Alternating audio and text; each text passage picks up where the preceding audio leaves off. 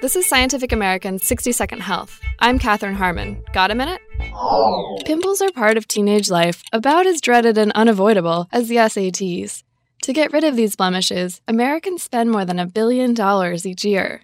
But just how well do widely used treatments work against these common bacterial infections? That is unclear, say researchers in a new paper published online in The Lancet.